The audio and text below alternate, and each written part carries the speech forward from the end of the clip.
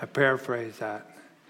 And I used to read that and go, yeah, but I know I'm not righteous, Father. If you're in Christ, he declares you righteous. So don't stop praying. Everything is possible for him who believes. That's what Jesus said to a man in the Bible. And he says, I do believe. Help my unbelief, because that exists in us. There's a part of us that goes, I can do all things through Christ who gives me strength. And the other one that knows I'm fallible flesh. And I'm pretty pathetic at times. Praise be to God. We just wanted to say thank you and for all the efforts that went into the yard sale. Saying thank you again. That was a lot of work. And the love expressed touched us. I also want to say thank you to Aaron, because after I preached out of my NIV last time, Shazam! I got a brand new Bible. And it's an ESV. That's so cool. The Lord just provided that like that. So this is now my pretty Bible. This Bible makes me wash my hands before I open it. There is going to be no ink in this one. This is my work Bible. And it has yellow oily pages. But I love reading, and yesterday it was so great having them side by side. So thank you, Aaron, for that. And I want to know, I probably have a cooler Bible than you. I have 3 tassels. All right. I know, stir up jealousy in the body. All right. So we're going to be working out of Hebrews 12, 1 through 11. Particularly relevant to me because of the work God's been doing. And God works in ways that are above our ways and beyond our ways and our understanding. But he's intimate God. And if you're here today and you're not sure of this, he loves you. Jesus loves you. You may not feel it or believe it, but this is truth. It's from his word. You are precious in the sight of God. And he did everything so that someday when all of this is done, we will be with him forever in perfect relationship. Not because we got all our act together, but because of everything he has done. And we will be made brand new in Christ Jesus. Amen to that. I say amen. So let's stand together while we read the Word of God.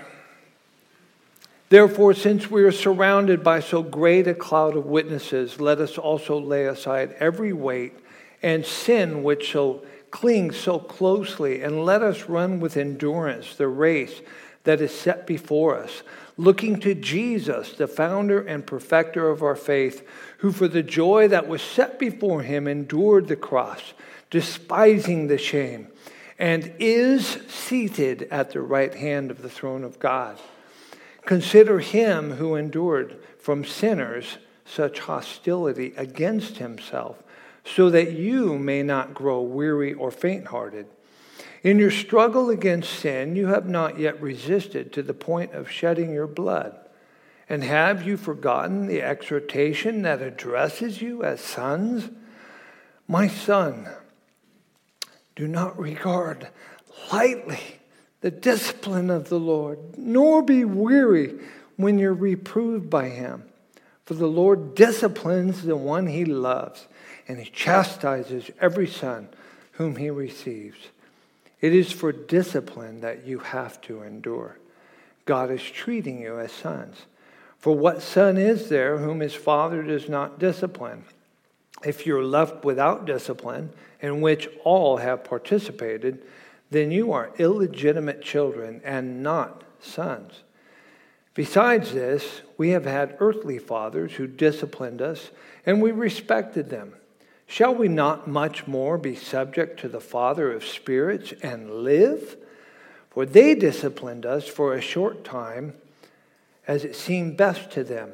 But he disciplines us for our good, that we may share his holiness. For the moment, all discipline seems painful rather than pleasant, but later it yields the peaceful fruit of righteousness to those who have been trained by it. Let's pray. Father, in John 16:13, it says, "But when He, the Spirit of truth, comes, He will guide you into all truth." Father, your word is truth. It is a fabulous meal prepared to perfection and presented in fullness of nutrition for our hearts and our spiritual DNA in Christ. May we please ingest, digest, and assimilate it completely. We pray against distractions and any other power or pretense that sets itself up against our knowledge of you. In your awesome and wonderful name, Lord Jesus Christ, we gather together. We have hope, assurance, and gratitude in praise and worship. And in your name we gather together and pray. Amen. You may be seated. When I put up the title, Embracing Discipline, I kind of had intended a double meaning. The discipline that we are in of living a Christ-centered life, but also the discipline meted out by God for our good, which we're going to call training in righteousness. I have to get my finger to work. On your notes, discipline is an integral part of our walk with Christ. Integral. Of our continued growth out of our flesh and fleshly responses and attitudes, and into the Spirit-filled life of maturing and maturity that God desires for His children. So you have integral growth, Spirit-filled.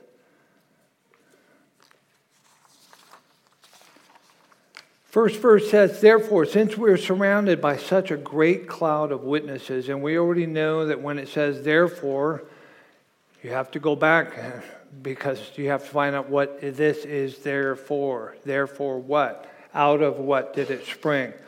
So if we pop back, and Sue, I need a favor real quick. I left my readers in my side pocket. Verse 36.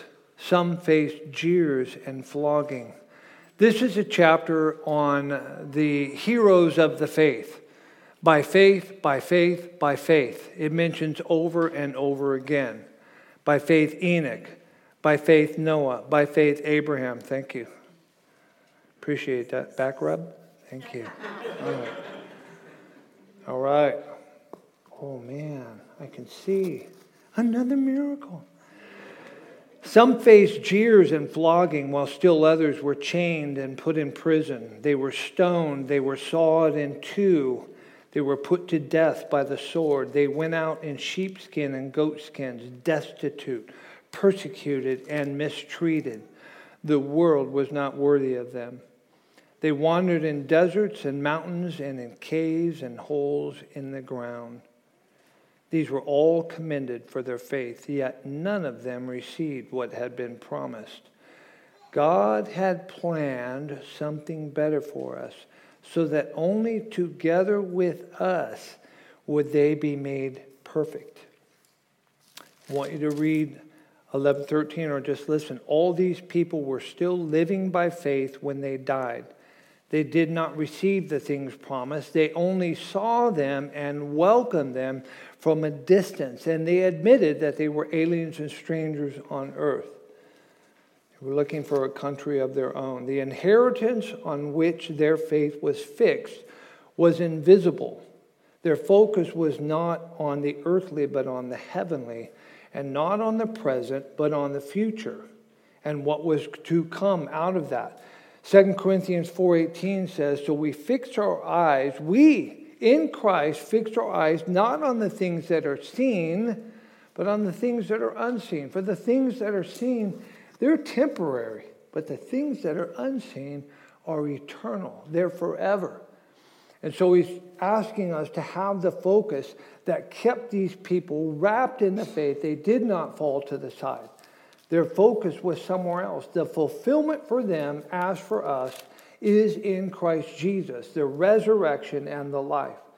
Those of the old and the new eras together are awaiting the perfection that will come on the day of Christ Jesus, our promised Messiah. It will be his day. And then we will be joined, and there will be this great, gigantic gathering together. If you go over to Matthew 25, he basically separates them into sheep and goats, those in Christ and those not in Christ. Earlier in our verse, it talked about witnesses. We have this great cloud of witnesses. The Greek word witness is our English word martyr. They are not just spectators. They are examples who have gone before. They bear testimony to the power of faith and to God's faithfulness. I looked between the two versions, and I like the next verse out of my old Bible.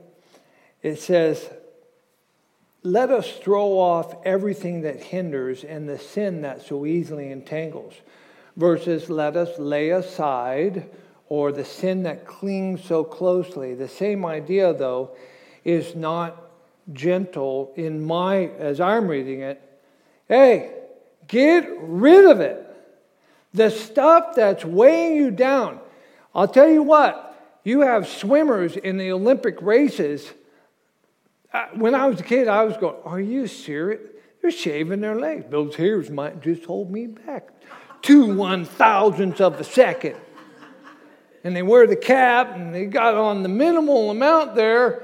And the runners are the same way. They don't want stuff. You don't see a runner with a backpack on. We're in the army now. It doesn't work that way. And he's telling us, why, oh why, are you walking around carrying garbage on you? I haven't called you to that. Get rid of it. It's pretty straightforward language. Let us throw it off, the sin that so easily entangles. And only you and God know those secret chambers of your own heart and mind. They're not always visible, are they? The ones that are the most powerful are the ones that only you and God know about. And we sometimes keep those locked away in a safe, file cabinet. No one's getting to those, and I'm taking them with me to the grave. And I'm here to tell you this morning, God's not going to let that happen. He hasn't called you to be a prisoner. He's called you to freedom. And he longs for his children to walk in everything that he is because he lives in us by his Spirit. What are the burdens you're packing that are holding you back? Only you know those things. I made a list, maybe kind of out of my own self, and things I've grappled with. Fear. 2 Timothy 1:7 combats that. God has not given us a spirit of fear, but of power and love and self-control or self-discipline or a sound mind, depending on the version. He hasn't called us to fear or timidity, but of power. Boy, that's a 180. I haven't called you to this. That thing, remember? Get rid of it. Let's make that pile over there. I haven't called you to fear. I've called you to power. And not power mongering. I've called you to intrinsic, built-in Holy Spirit fiber that you can tap into at any moment's notice. And you spend time in the Word of God, and you read His Word, and you talk with Him as you go along the way. This is why we're in the trouble that we're in our own country right now. I hold us as parents responsible because really it's simple before God. When you get up in the morning, when you're walking along the way, when you're eating lunch, when you're going to bed at night, you tell them all the things of God, and you center and your lives are on God. When you're shopping, when you're working, when you're playing, it's Him in the center of everything. Fear, anger. James 1:20 says, man's anger does not bring about the righteous life that God desires. Dad raised me. Do not let the sun go down on your wrath. Man, did I get that intellectually. I carried wrath with me at least 29 years, and I have a wife and a son that can bear testimony to that. Rage, happy-go-lucky, volcano. Here's what you guys get to see, and then once in a while, turn your head, this is going to be ugly. Prisoner. Not anymore. Jesus sets us free. And the enemy wants to make you believe, oh no, I got that hook in there. No way, buddy, I got Holy Spirit Teflon coating. When you threw the hook, it went ting, ting. You can't get in. I'm protected with armor all Jesus, Holy Spirit. All right? Thou art a shield about me. That's what we sing. Hatred. Ooh, hatred. I remember going up, and I remember blurting with my own mouth. And of course, in my wonderful testimony, I would tell my non-Christian coworkers, it's so much easier hanging out with you than people at church. Christians drive me nuts. Whoa. I think God hasn't reminded me of that in this journey I'm now on. I've had to confess that to Him and pray, Lord, I pray you've sent somebody to put a balm over my stupidity and my words. Words are like toothpaste. You remember that old one when you were a kid? Hey, kids, here's a board. Squeeze out some toothpaste. And they're all going, oh, this is fun. Okay, now, put it all back in. What? Those are words. You can't take them back. And they have the power to build up or the power to destroy. Be careful. Be careful of your words.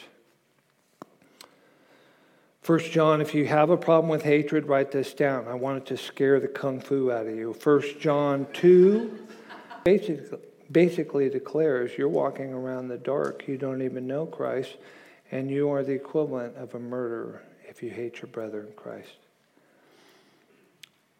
Rick Warren wrote about them, said they're EGR folks. Extra grace required. Guess what? We're all EGR folks. Praise God for Jesus. Lust. I already covered that in my last sermon. James 1, 13 through 15. Is not from God. It's from your own evil desires. And they are birthed within you, your own self. You're the one. But it has this burgeoning atomic effect. And in the end, the only benefit is death. And it means eternal death apart from God. Unforgiveness, my last one. Go to Colossians 3:13. Unforgiveness. Bear with each other and forgive whatever grievances you may have against one another. Forgive as the Lord forgave you. Why do you have to do that? Why do you put that part in? I could have faked it. Forgive as the Lord forgave you. I don't know about you. I didn't deserve God's forgiveness. But He forgave me anyway on the cross. We go back to Hebrews. Let us run with perseverance. Paul says in Philippians 3:13, forgetting what's behind and straining toward what is ahead. I want you to understand this, what Paul's writing. And you hear the word straining. Forgetting what's behind and strolling along with the flowers and the singing birds for whatever might be up. He is straining toward. Forgetting, I can't change this, but I'm back on track. And we're going to talk about that in a little bit.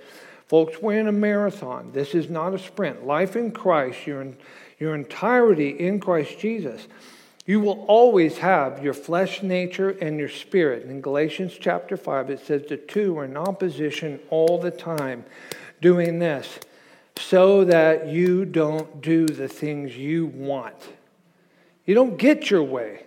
When you died with Christ on the cross in a figurative manner, the self died. You said, I give up my rights. Christ is Lord over my life. He has rule. He has say. He has authority. Where then, and I have to ask this because we've all dealt with it in the Christian body. Where then is offense? We offend one another and we are easily offended. That's not from Christ. Because the very first time it comes to, and I had to spill all this out of me with Tim and Ben and Kelly. Long memory. And on the outside I forgave him, and we were at peace. But there were harbors and cysts and mold and fungus, spiritually speaking. Not anymore. Not anymore, because of Jesus. Run with perseverance in this marathon. This demands strenuous effort and endurance, attainable only through constant discipline. In 1 Corinthians 9, I'm turning there right now.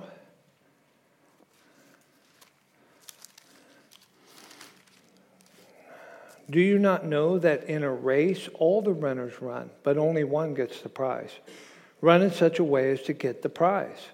Everyone who competes in the games goes into strict training.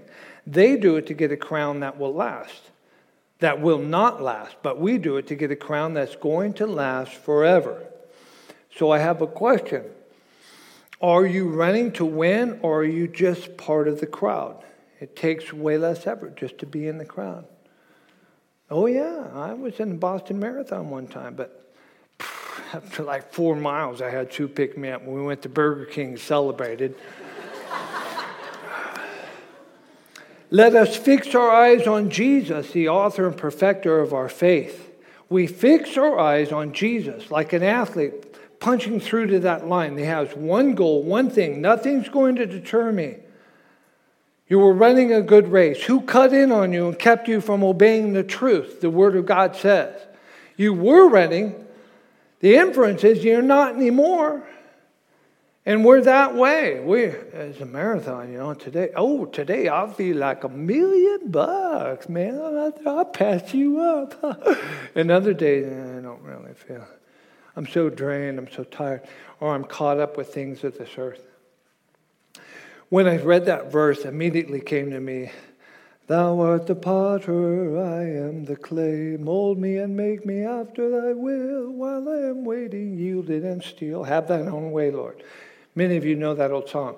So if you want to write this down on the side, having to do with clay and God molding, it is God speaking to Israel in Jeremiah 18, Jer 1:8, verses 1 through 12.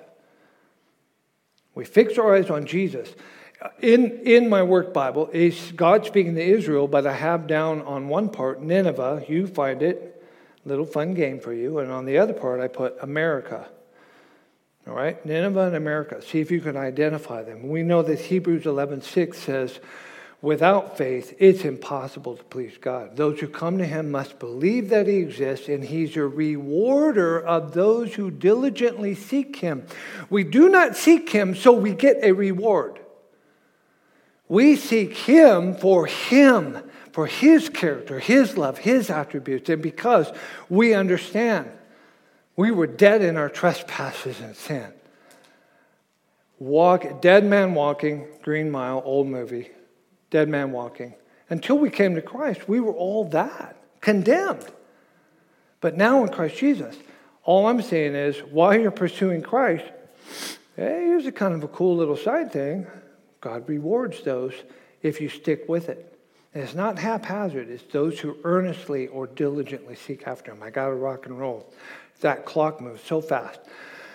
The great cloud, they were all examples. But Jesus is our ultimate and supreme example. Paul says later in Philippians 3:14, I press on toward the goal to win the prize for which God has called me heavenward in Christ Jesus. Jesus has already run the race and overcome. Regarding that hindering and entangling, if you want to note, Hebrews 4:15 and 16, we do not have a high priest who's unable to sympathize with our weaknesses, but we have one who's been tempted in every way just as we are, yet without sin. Let us then draw near the throne of grace with confidence, that we may receive mercy and find grace in our time of need. That's only on days that end in Y. All right? Who for the joy set before him endured the cross. The joy set before him endured the cross? Jesus prayed, Father, if there's any way, remove this cup from me. Yet, not my will, thy will be done. That's submission. In John 12:27, Jesus is speaking. And he says, my heart is troubled. What do I say? Father, save me from this hour? No. It was for this very reason I came to this hour. Father, glorify thy name. That is submission. God's highest and best above. We've died to self. We live for Christ. Jesus endured the agony out of which comes the word excruciating. It didn't exist until the cross. It means out of the cross. Excruciating. A word came from that. It was heinous and horrible. He died this death on the cross, anticipating the joy of being Savior of his people. That's what was coming to him. He endured the here and now because his focus was on what was yet to come. And part of him being Messiah over his people is also he is going to be the groom. And we get to join all these of the Old Testament and all those in Christ. We will be the bride of Christ. Christ isn't going to get an ugly bride. He's going to get a spotless, perfect, beautiful wife. And he'll be enamored of her. And we're only spotless and beautiful because of Christ. We can't do it on our own. But like our Father who has run the race and overcome, we can overcome. The Bible says so. So anytime the enemy says, you can't do that. Oh, good luck with that. I already gave testimony. 47 years roller coaster ride. And God finally stopped the ride and let me get off. And I fell at his feet. I worshiped him. I can do all things through Christ who gives me strength. Not me. Oh, look at me. I'm tough and I'm macho and I have education. You are doodly squat compared to God. If we have a God who says your righteous acts, the very best you can do, are as filthy rags in comparison with the purity and the cleanliness and the beauty and majesty and power and splendor of God. Scorning its shame. Crucifixion was so shameful and horrifying it was forbidden to be inflicted on Roman citizens. In Deuteronomy 21, it talks about Jewish law. Anyone hung on a tree is under God's curse. In Galatians 3:13, Christ redeemed us from the curse of the law by becoming a curse for us. For cursed is everyone who is hanged on a tree. And we know in 2 Corinthians 5:21, we've mentioned it many times, God made him who had no sin to be sin for us, that we might become the righteousness of God. It goes on to say, and is seated at the right hand of the throne of God. That is a position of honor, glory forever. Let's read 12:3. Consider him who endured such opposition from sinful men, so that you will not grow weary and lose heart. God knows us. Here's a fact. We do get weary, and we do lose heart. We are flawed flesh. Discouragement comes even to the very strongest. But we are called to overcome. You can write down, if you're not familiar with it, 1 John 5:3-5.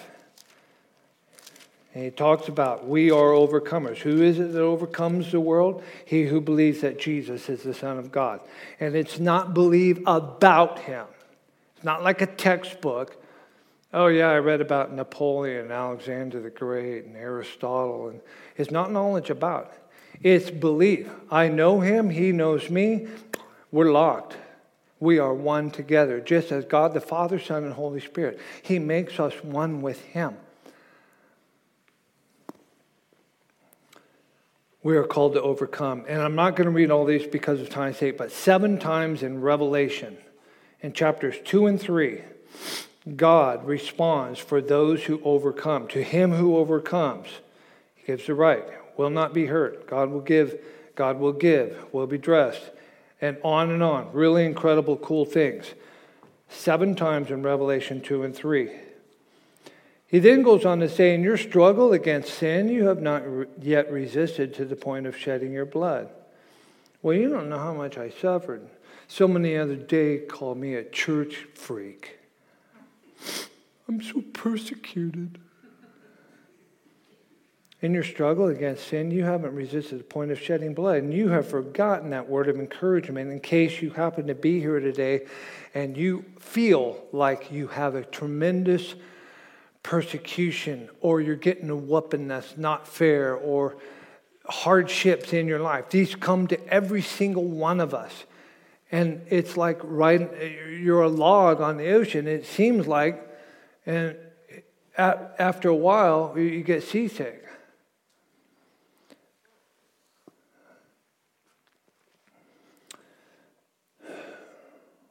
Or do you forget the word of encouragement that addresses you as sons? Don't make light of the Lord's discipline. Don't just shrug it off. He's trying to get your attention. And I believe many times in our life, God goes, hey. And we're so busy, and we're so caught up, and we're not listening for him. We don't have our radar up for the Holy Spirit. And God being patient and wonderful, like, yes. Hey, that's not good for you. You need to get over here. Doop-de-doo. Hey. And then we'll go, what's that for? In love, he predestined us to be adopted as his sons through Jesus Christ. God the Father predestined us to be adopted with full sonship, full rights as his children through Christ Jesus. Hebrews 2:10, we sang earlier, in bringing many sons to glory, it was fitting that God, for whom and through whom everything exists, should make the author of their salvation perfect through suffering. This was God's plan. He was the perfect son, and he did not deserve suffering. Why then should we be shocked that as adopted ones following him, we be prepared for our inheritance through often painful discipline? Suffering and or persecution should be seen as corrective and instructive training for spiritual development, our maturing, as is normal as his children. He chastens us to correct our faults. And the Bible is very clear. All have sinned and fall short of the glory of God. There's work to be done. This bride he's going to get, there's work to be done. There's a lot of preparation that has to go into it. We all have, my dad and I used to say, there's nowhere to go but up. How is it today? Still going up. And I got a long way to go. All right? It's like an ant on a blade of grass going, I'm jumping to Jupiter. Look what I did. It's kind of like, so you're never ever in this lifetime going to stop just continually on and on and on. Having confidence in this, that he who began a good work in you will carry it on to completion until the day of Christ Jesus. That's Philippians 1:6. Endure hardship as discipline. God is treating you as sons. God's discipline is evidence that we are his children.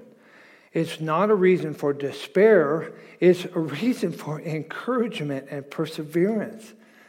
As we mature and are conformed more and more to the image of Christ, our responses are transformed from why me, to thank you, Father. I'm so glad you love me. I'm back on track and I've got my focus. Thank you for your love. In 12:8, the way this is worded, if you're not disciplined, you're illegitimate. You're not true sons. Many Roman nobles had illegitimate sons. And then while they were financially supported, they received no discipline. It's kind of helter-skelter, but they got to eat at the table if they needed clothes at store or whatever. But the true sons of the legal wife of the nobleman were in the house, and they were under training and regimen comparable to slavery until the appointed time. Galatians 4:1-2, if you want to read sort of like that, speaks of trustees and guardians. The son has all the right at 6 and 7 and 8 and 9 and 10 to the inheritance. But he's going to carry the father's name and inherit the estate. There's work to be done. And so the legitimate children of the spouse, the legal spouse, they would be under a heavy regimen. Now in 12:9 and 10, moreover, we have all had human fathers who disciplined us, and we respected them for it. How much more should we submit to the Father of our spirits and live? Our fathers disciplined us for a little while as they thought best. But God disciplines us for our good, that we may share in His holiness.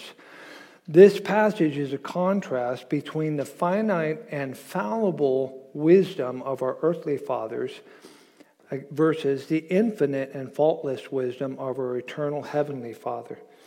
In Acts chapter 9, the account of Saul's conversion to Paul, and what we call a matrix download moment. If you're old, you say that to kids. Oh, matrix download. And the kids now, huh?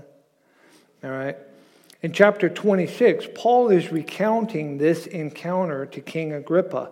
And Jesus confronts him saying, Saul, Saul, why do you persecute me? It is hard for you to kick against the goads.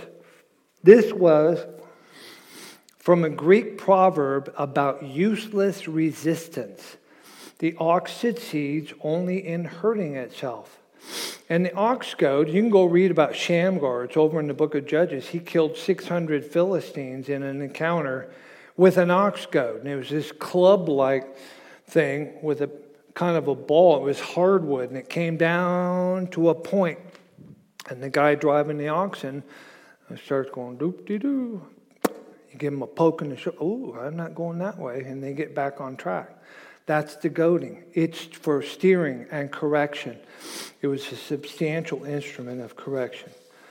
Otherwise, we meet God often with, do I have to? Do I want to? Hey, I'll put that in another term for you Trekkies out there. Resistance is futile. All right? 12:10, God disciplines us for our good that we can share in His holiness. 1 Peter 1:15 says, just as He who called you is holy, so be holy in all you do. For it is written, be holy, because I am holy. Be holy, because I am holy. First thing that struck me, does that sound like a suggestion? Not a suggestion. And it's not some unattainable ideal. God doesn't do practical jokes. You shall be holy. It's almost an edict beside the command. You shall be holy, for I am holy. And He says, by His Spirit, we will overcome. And it is possible. It is attainable. That's who God is. If we consider it to be unavailable or impossible, we will settle for mostly holy or holier than that guy. And we end up with relative holiness, and apathy and sloth will grow inside us in fetid corruption. We do not have relative holiness as an option. The standard and the high bar is Christ. That's it. Only one way to go. 2 Peter 1:3-4. He talks about everything pertaining to life and godliness. His divine power has given us. Be holy because I'm holy. I don't think I can. His word says His divine power has given us everything we need for life and godliness through our knowledge of Him. Hey, I own a Bible and I carry it to church every Sunday. How often do you read it? Okay, let's do this. How many hours a week of TV do you, and how much do you spend with God's Word? Oh, come on, man, you're stepping on toes. Don't go there. You know why I step on those toes? Because those are my toes. Love television and escapism and movies and entertainment. But Paul writes to Timothy and he says, lovers of pleasure rather than lovers of God in the end times. I don't want to be that. Not anymore. He will. If you say, Father,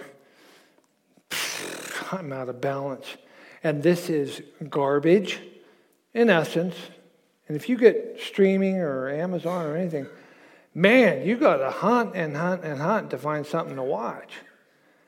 That's because Jesus doesn't control the media. Everything pertaining to life and godliness through our knowledge of Him who called us by His own glory and goodness. He called us. Through these He has given us His very great and precious promises, so that through them you may participate in the divine nature and escape the corruption in the world caused by evil desires. You are participants in His divine nature. And the last verse, 12:11. No discipline seems pleasant at the time, but painful. Later on, however, it produces a harvest of righteousness and peace for those who have been trained by it. No one likes a whooping, but discipline from our greatest advocate, our great high priest, the author and perfecter of our faith, the supreme and perfect witness of our lives, who has already run the race and overcome, who endured the worst and most dreadful, painful, lonely death in history, and who only and always has our best in mind, because we are His, redeemed forever at an immeasurable cost. Discipline from Him is wholesome and beneficial. Let's pray. Father, thank you for your word. I pray that we get it, and we will not have a response out of our flesh in the future, Father, but we will grab after you and say, what are you teaching me? Thank you, Abba, Father. Dad, thank you love me. I needed that. Thank you. I needed correction. Man, I was way out of line. I was lost. Thank you, Father, that you do not let us just fall to the wayside, but you plant your seed in us by your Holy Spirit, and you give us a hunger. I pray that for our church body, Father. If we're not hungry for your word, if we're not hungry for eternal truths, and you could start right here with me and continue the work you've begun. You're going to last forever, and your word's going to last forever. All the rest of this is stuff. Help us prioritize according to your plan and your purpose, Heavenly Father. Thank you that we have time together. We can worship you. We can talk to one another and encourage one another all the more as we see the day approaching. And we need that, Father, because we are often short-sighted. Help us get our focus on Christ, the author and perfecter of our faith. We thank you and we love you in Jesus' name. Amen.